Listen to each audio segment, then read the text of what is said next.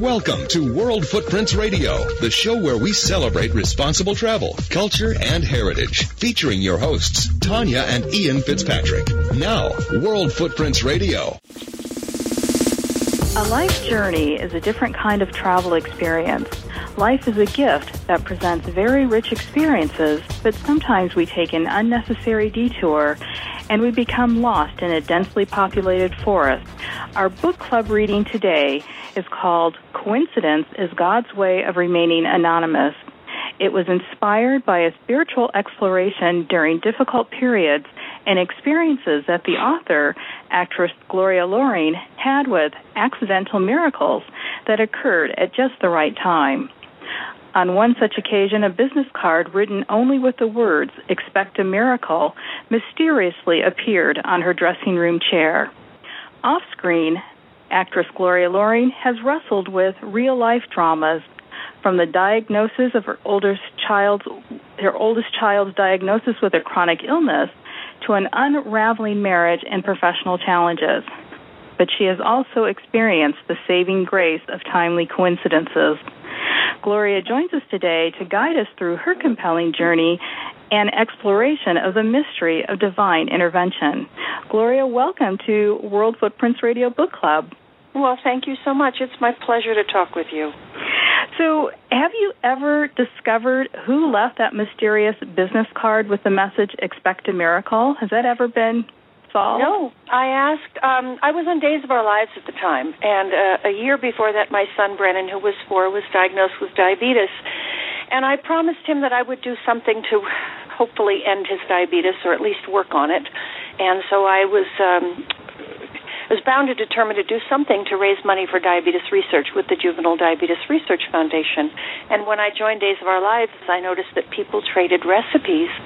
And long story short, I came up with this idea to create a Days of Our Lives celebrity cookbook. A year later, almost a year, I had everything ready to go, except I had no money to pay for the printing. I had the pictures, I had the autographs, I had the recipes from the stars, I had all the graphic design done, but no money. And I needed $40,000 to print 50,000 books. And I remember thinking at the time, I didn't come this far for this to fall apart now. Something's got to happen. And something did.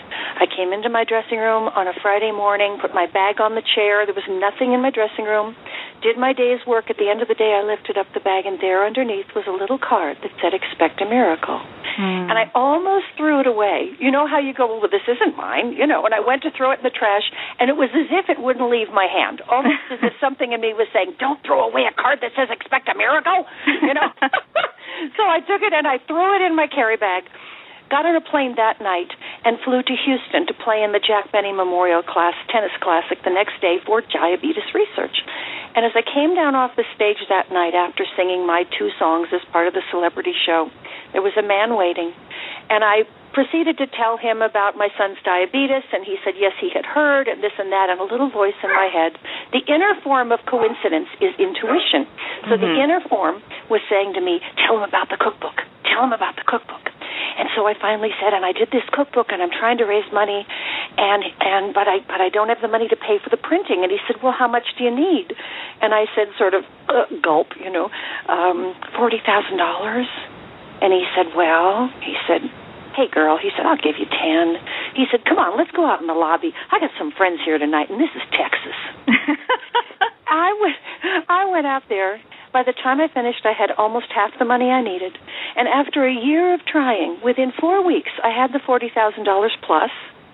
We printed the first 50,000, they sold out. We printed the second 50,000, they sold out. 2 years later, we did volume 2. Those cookbooks raised over $1 million for diabetes research. Now, the card, Expect a Miracle, didn't make the man show up in Houston. I mean, that turned up in Burbank. And whoever put it there, I don't believe it materialized, but somebody thought to put that card there. And nobody ever fessed up. To this day, I do not know who put that card in my dressing room, but I have it framed on my office wall. I keep it close by.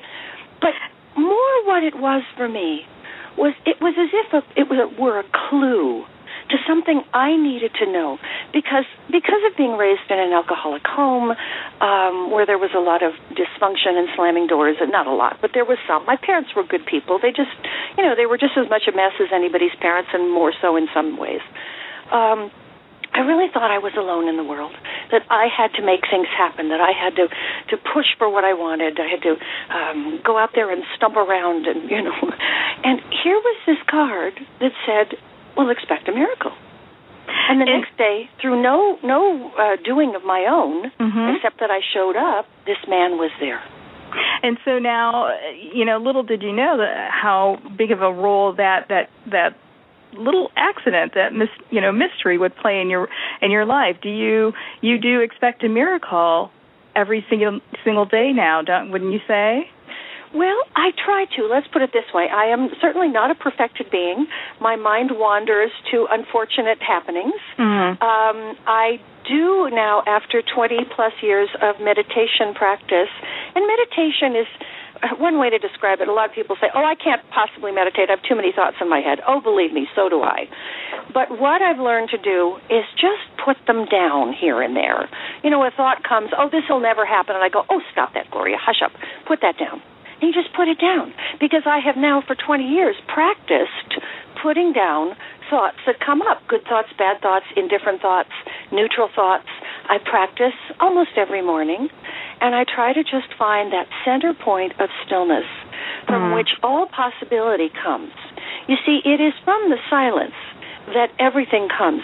Songwriters will tell you, sometimes they work and work and work and work and work on a lyric, or composers. And suddenly, like Mozart, they go for a walk.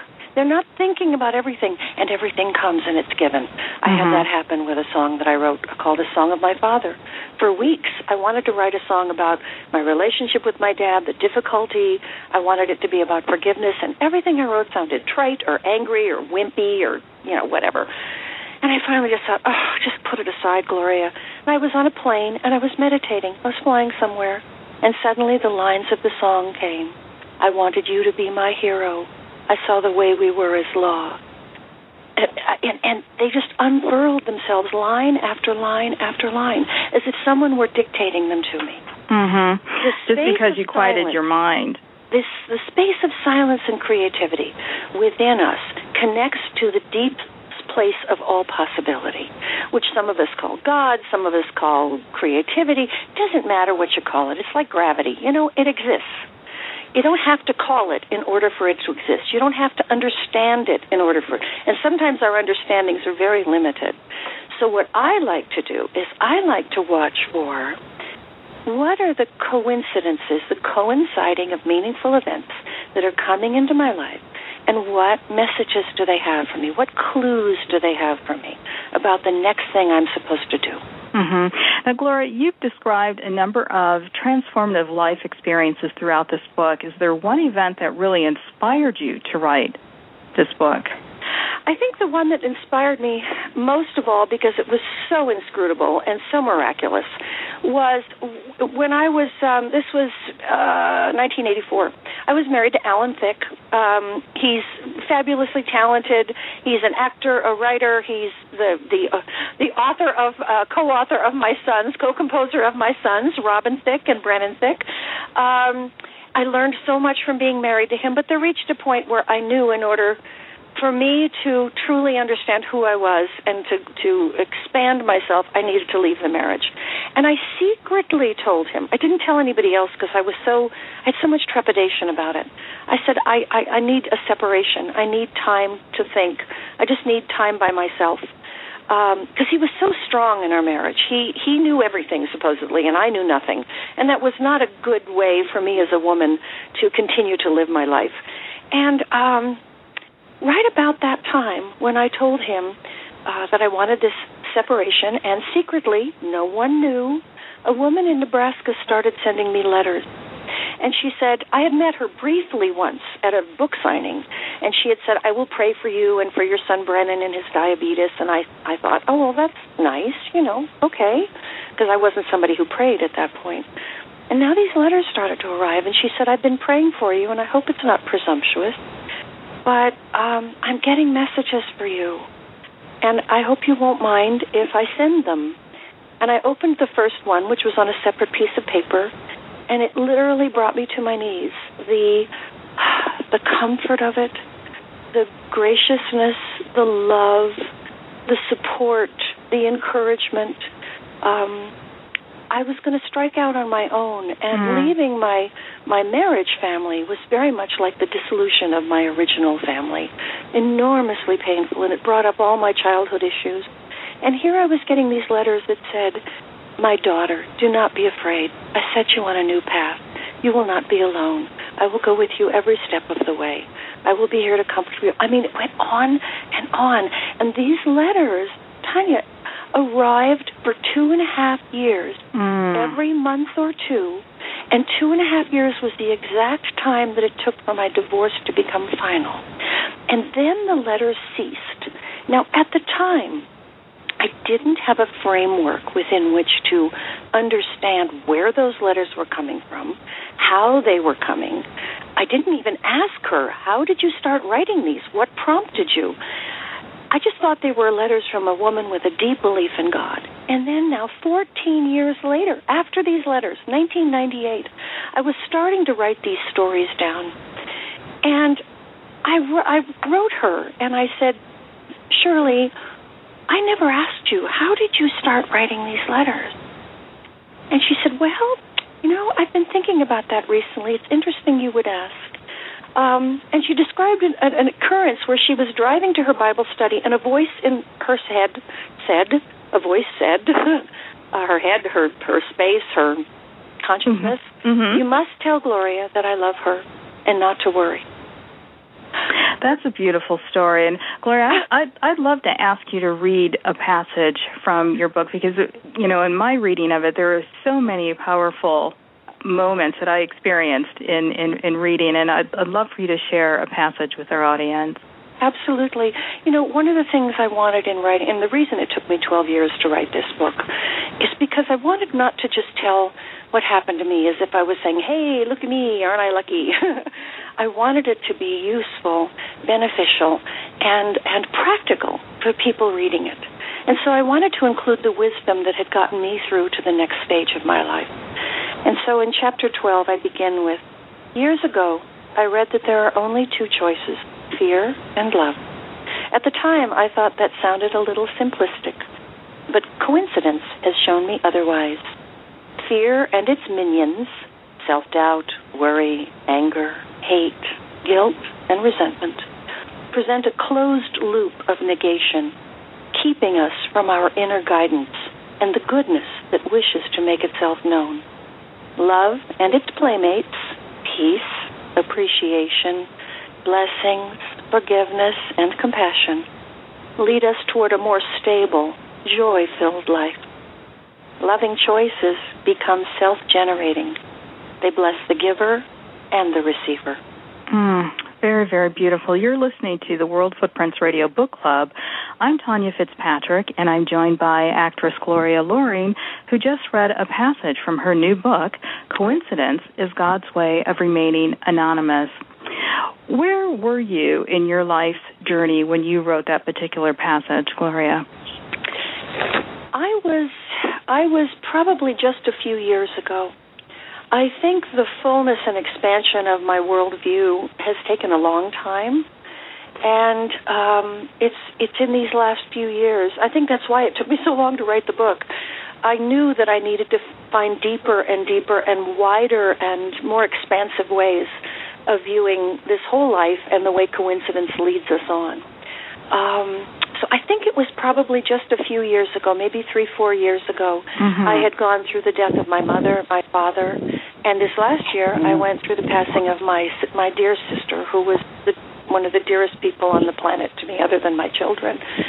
And because of understanding the steadiness that is required to live a life beautifully, gracefully, I was able to show up for her time and time again, and almost every time be everything she needed.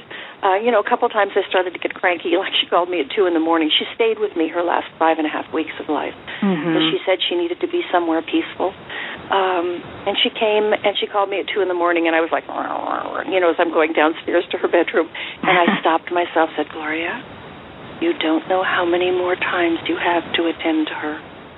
Stop now, thinking about yourself. Mm-hmm. And show up and give your best. Because we're all human beings, and there are times we go, Sure, and sure. I love what the Dalai Lama says. He says, the tree doesn't wait to grow roots until the storm comes. And the roots that I've been able to grow are into the deepest parts of our lives, knowing that the steadiness that I need for myself, I'll also need for those around me, because who knows what's going to happen. We're going to say goodbye to people like I did to with my sister this last year. We're going to say goodbye to aspects of self, maybe certain abilities, maybe certain talents, usability of certain talents. Who knows what's going to happen? Indeed.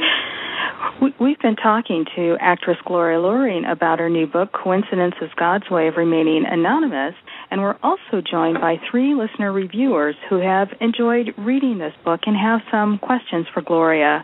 Wonderful. I'm pleased to introduce Nicole Doy Battle, a real estate developer from Baltimore, Maryland, Danielle Johnson, an energy and environmental analyst from Richmond, Virginia, and Deborah Suddeth, a university executive assistant from Lansing, Michigan. Ladies, welcome.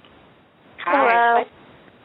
So, life being life, very unpredictable and often challenging. I'd like to hear your thoughts about this book. And Nicole, let's start with you. How did Gloria's book resonate with you? Good afternoon, Gloria and Tanya. Good afternoon. I mean, your book was such a coincidence, if I can use that word. Absolutely. Just reading it and, just looking at my life currently and just how crazy I am and just having the time to just stop and try to be silent and silence my mind. And reading your book, I'm just like, oh my gosh, I was thinking about this months ago or years ago or even just last week, and I just haven't done it. And it was almost like it was perfect timing to read your book. Especially the whole thing, just hearing about your yoga experience, because I was thinking, I need to do something to just settle my mind, to just de-stress, to just focus. And I'm like, gosh, yoga is like a block away. I need to figure out some time and just go to that class. And then a friend visited me from California, and she, her first day here, she went to yoga. She's like, yeah, I got up, went to yoga, 6 o'clock. And then I'm like, okay, that's the second time. And, you were talking about in your book about how things go in threes. And then I read your book, and I'm like, okay, darn it, I need to do that, And it's a wonderful book. Just your life experiences and how you were able to make the decisions that you made. And, it's admirable. And, I'm going to use your book more of a manual for myself, just to get to where I want to be mentally, spiritually. There's no greater gift that I think any of us can be given to know that what we've learned and what we've experienced and what we now know to be true can be of value to someone else. And that, again, is the reason I wrote this book. And I don't think we've mentioned this along the way, but the coincidence is God's way of remaining anonymous is a quote by Albert Einstein. Yes. And so that's why I was so fascinated with that quote. That's how the book came into being, because here was an intersection of practical observation, because science is about what can we see, taste, see, feel, hear, etc. What can we measure? And then spiritual understanding, this idea of God, of some divine essence that inhabits ourselves and our lives. Mm-hmm. And to me, I've always loved the spiritual teachings, but for me it came down to, but how do I put them to use? What do they mean on a daily basis? Mm-hmm. And that's what I put into this book. And to know, Nicole, that has been valuable to you and will continue to be is just a great blessing to me. Deborah also, I believe, actually had some questions relating just to your writing process and your life journey. Deborah? Hi, Gloria. It's nice to talk with you. Hello, Tanya. Hi, Gloria, there. my question is if there's any, with the book that you wrote and your amazing life, if there's anything in your life that you could change, what would it be? Would you? Oh, I'm sure there are lots of things we wish we could change. I wish I had been more patient, more steady, less inclined to grief and rage. I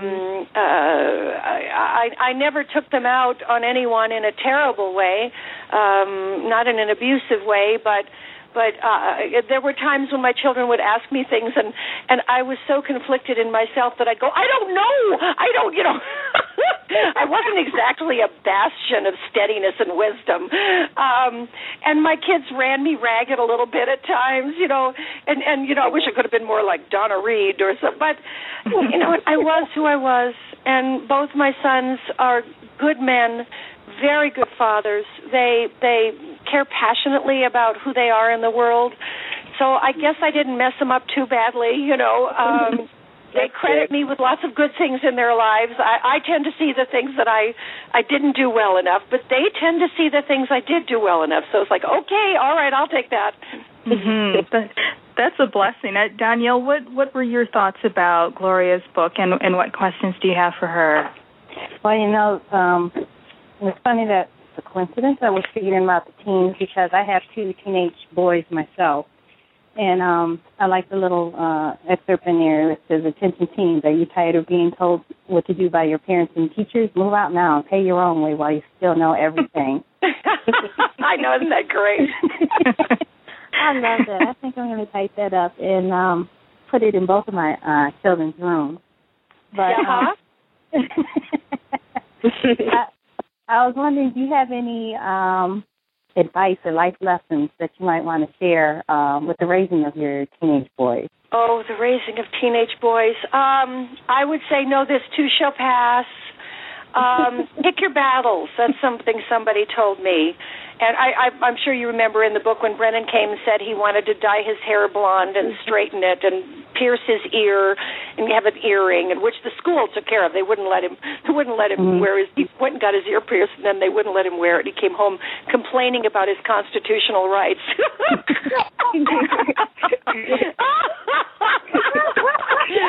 But you have to, with teenagers, you have to pick your battles. Safety is probably the first one.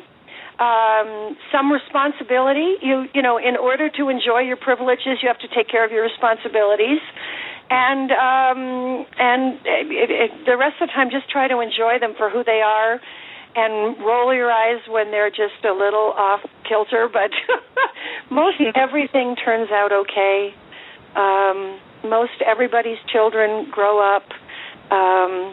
When we can finally accept that we can't protect them from everything and anything, we can only do, we're really only shepherds, Mm-hmm. And there are going to be some wolves out there, and we can just keep with the, little thy rod and thy staff, get over here, no, don't go that way, no, come back over here, we just do the best we can and say a prayer now and then. You're listening to the World Footprints Radio Book Club, and we're talking with actress Gloria Loring about her new book, Coincidence is God's Way of Remaining Anonymous. And we're also joined by listener reviewers Nicole Doig-Battle, Danielle Johnson, and Deborah Sadez. Gloria, you've talked a couple of times about, you've hinted about, your interest in writing this book. That preceded the actual publication, and you looked at writing this book 12 years earlier. How different would that book have been from the one we have in our hands today?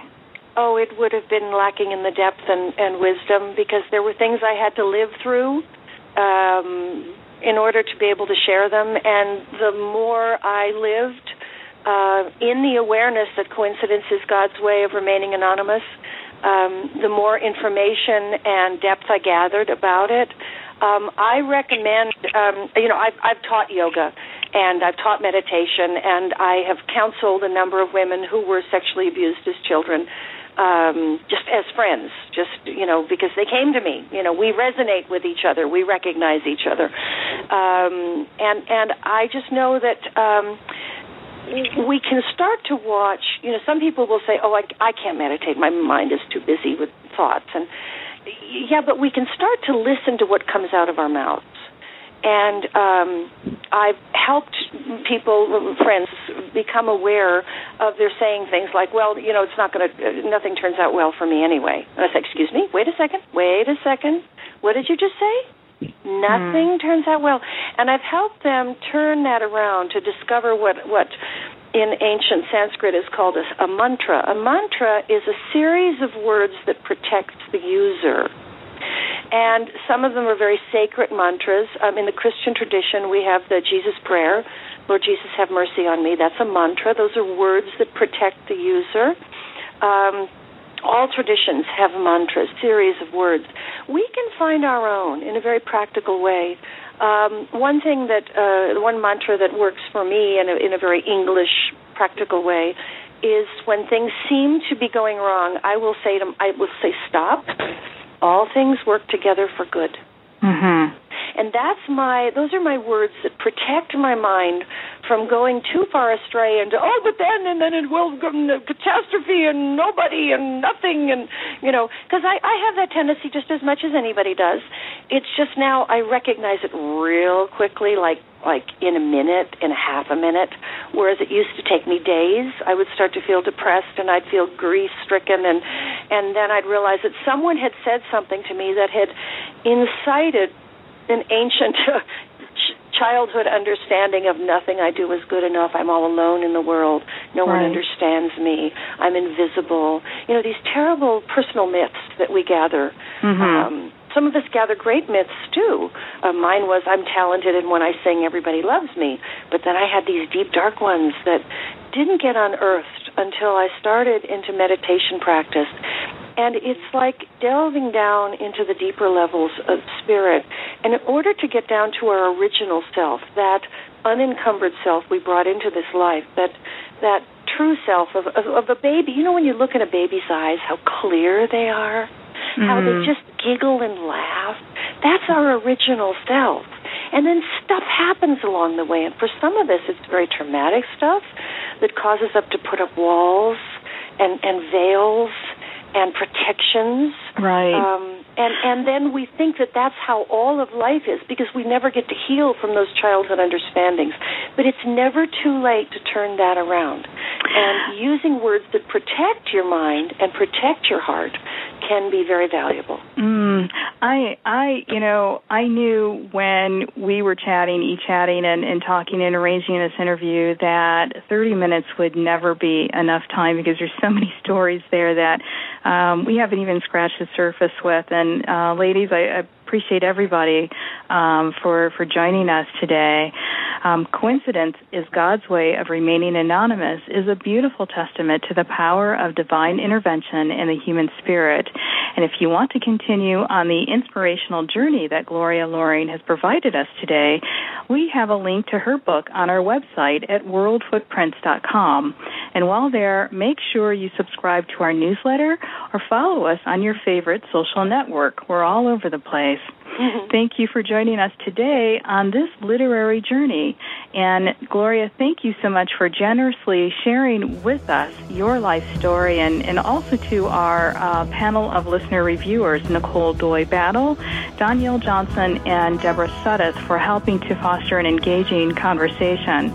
And I'd also be remiss if I didn't say a special thank you to the man behind the scenes, my husband and co-host, Ian. And if anyone would like to join World Footprints Book Club as a listener reviewer, please email us at bookclub@worldfootprints.com. George Martin once said that a reader lives 1,000 lives before he dies. The man who never reads only lives one. So join us next time as we experience another life and a new world through a writer's pen on the next World Footprints Radio Book Club. And until we meet again, happy reading. This has been a presentation of World Footprints Media, all rights reserved. One-of-a-kind works of art, MauiFishHooks.com. Ancient Hawaiians crafted fish hooks to feed their families. Today, fish hooks are worn as jewelry to symbolize respect for cultural traditions with a promise of good fortune. With that respect for tradition and a promise of good fortune, Maui Fish Hooks creates the most beautiful ivory fish hooks imaginable, refined to a standard that is unequaled. MauiFishHooks.com. One-of-a-kind works of art. MauiFishHooks.com.